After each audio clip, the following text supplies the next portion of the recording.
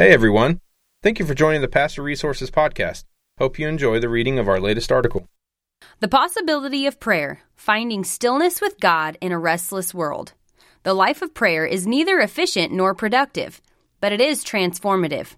As a pastor in Manhattan, John Stark knows the bustle and busyness of our society, but he also knows that prayer is not just for the spiritual giants. Prayer is for each of us. Here is an invitation to discover via the church's ancient rhythms and with Stark's clear, practical guidance the possibility of prayer. For many, a life of prayer and spiritual depth is not for them. It's not that they do not desire it, it's that they believe it's just out of reach. There have been too many false starts in their spiritual life, a lot of well-intentioned declarations of commitment that have puttered to stalls and stops. Humming under the hood of the heart is belief. A deep and satisfying prayer life is not for me. Do you believe that? I want you to know it's not true. Someone once told me that when they hear others talk about life of prayer, they often think about someone else, someone in their church who seems to have their spiritual life together. A deep and satisfying prayer life always seems to be out of reach and not for them. Here's what you should know and believe, and maybe what you should underline. A life of prayer full of joy, power, and awe is for you. It's not for other people. Prayer is not for the spiritually elite. It's for you. Prayer is hard. I pastor a church in Manhattan full of busy people. Busyness is the first obstacle to prayer that people mention. I once sat with a young mother who was the vice president at one of the major television networks in New York. She was working in a competitive field, and she had just given birth to her second child. The idea of spending time in prayer, something that she desired, seemed overwhelming and impossible. She also knew that entering into a busy world with the pressures of a family and vocation without some spiritual life seemed impossible. But you don't need a baby or a highly demanding job to be tempted to push out prayer.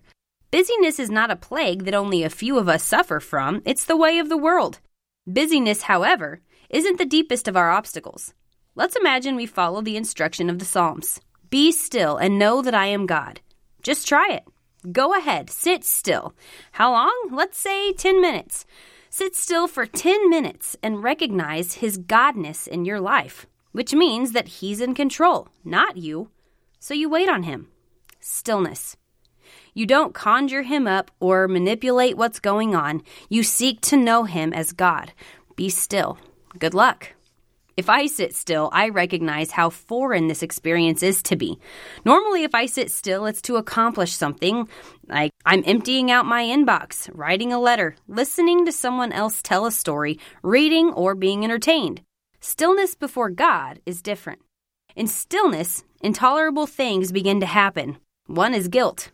Does that surprise you? It has surprised me in the past, an overwhelming sense that I ought to be doing something different. Anything that is accomplishing something. Prayer doesn't seem to be accomplishing the immediate. I'm not being effective, nor efficient in prayer. It can seem like such a waste of time. Anxiety then follows. Being active and busy is a good remedy for ignoring anxious thoughts. Fears get stuffed down by activity. When I'm still, I'm suddenly vulnerable to all the things I've swept under the rug for so long. The monsters of insecurity and shame come home to me during the stillness of prayer. We live in an age of efficiency. We judge our use of time by what we accomplish or produce. Anything we do that seems inefficient or unhurried is a waste of time. But our age of pathological efficiency has taught our hearts to resist any moments of quiet, unhurried time. We fear the judgment of using our time inefficiently. You cannot prove your worth by your quiet prayers in secret. Do we find prayer useless because it's not useful? Maybe we've walked away from prayer and wondered, was that a good use of my time? Could I have gotten something done instead of praying? Do my prayers accomplish anything? The Bible challenges our utilitarianism. The prayers in the psalm use words of waiting, watching, listening, tasting and seeing, meditating, and resting. It's remarkable how inefficient these actions are. They aren't accomplishing anything. There isn't a product on the other side of these prayerful actions. Yet, over the years, they bring steadfastness, joy, life, fruitfulness, depth of gratitude, satisfaction, wonder, an enlarged heart, feasting and dancing. We cannot merely say that the psalmist's life was just a different age. Theirs was the life of pasture, and ours is modern and metropolitan. The church's greatest examples of prayer and meditation are from King David, a man leading a startup nation, or the prophet Elijah, who was often running for his life. Even St. Augustine lived a very active life as a bishop in the large and bustling town of Hippo, North Africa, in the 4th century. His life was full of regular pastoral duties, travel, theological controversies, and the constant threat of military invasion from enemies. Even more, in a span of 40 years, his writing output would equal a thick 300-page book a year.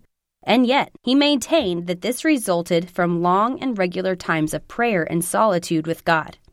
A deeper look into biblical patterns of prayer and ancient rhythms of solitude reveals an overwhelming witness that the contemplative life is not just for the hermit, the priest, or the desert monk, but for the banker, the mother, and the artist. In fact, the contemplative life is for all life, for every vocation, and for every village, town, and city. What the ancients tell us is that we cannot merely look for the best practices. Life and practice go together. Our lives must be considered. We are embodied creatures who have been formed to believe and live in such a way that enforces false assumptions about ourselves, the world, and God. Our spending habits, what we consume, or our relationship to work shapes our inner life. We fool ourselves if we think our media consumption does not affect our prayer lives. Communion, meditation, solitude, fasting, and feasting, Sabbath rest, and corporate worship are regular pathways and rhythms of a life of prayer. What does the Bible say about them, and how has the church practiced them throughout history? The rhythms of our world do not make space for these habits, and we are in danger of being formed by our calculating age of technique and efficiency rather than the quiet voice that forms us when we are still with Him. Prayer is as complex as life. It's hard and beautiful. Prayer is the primary way Christians have an experiential grasp of God's promise to be present with His people. I am the Lord your God, who brought you up out of the land of Egypt. Open your mouth wide, and I will fill it. Psalms 81:10 ESV. Prayer is the daily habit of opening your mouth wide for all the fullness of God. Thanks again for listening to the Pastor Resources Podcast. To read all of our articles, head over to pastorresources.com, and don't forget to subscribe to our podcast for more articles and special interviews.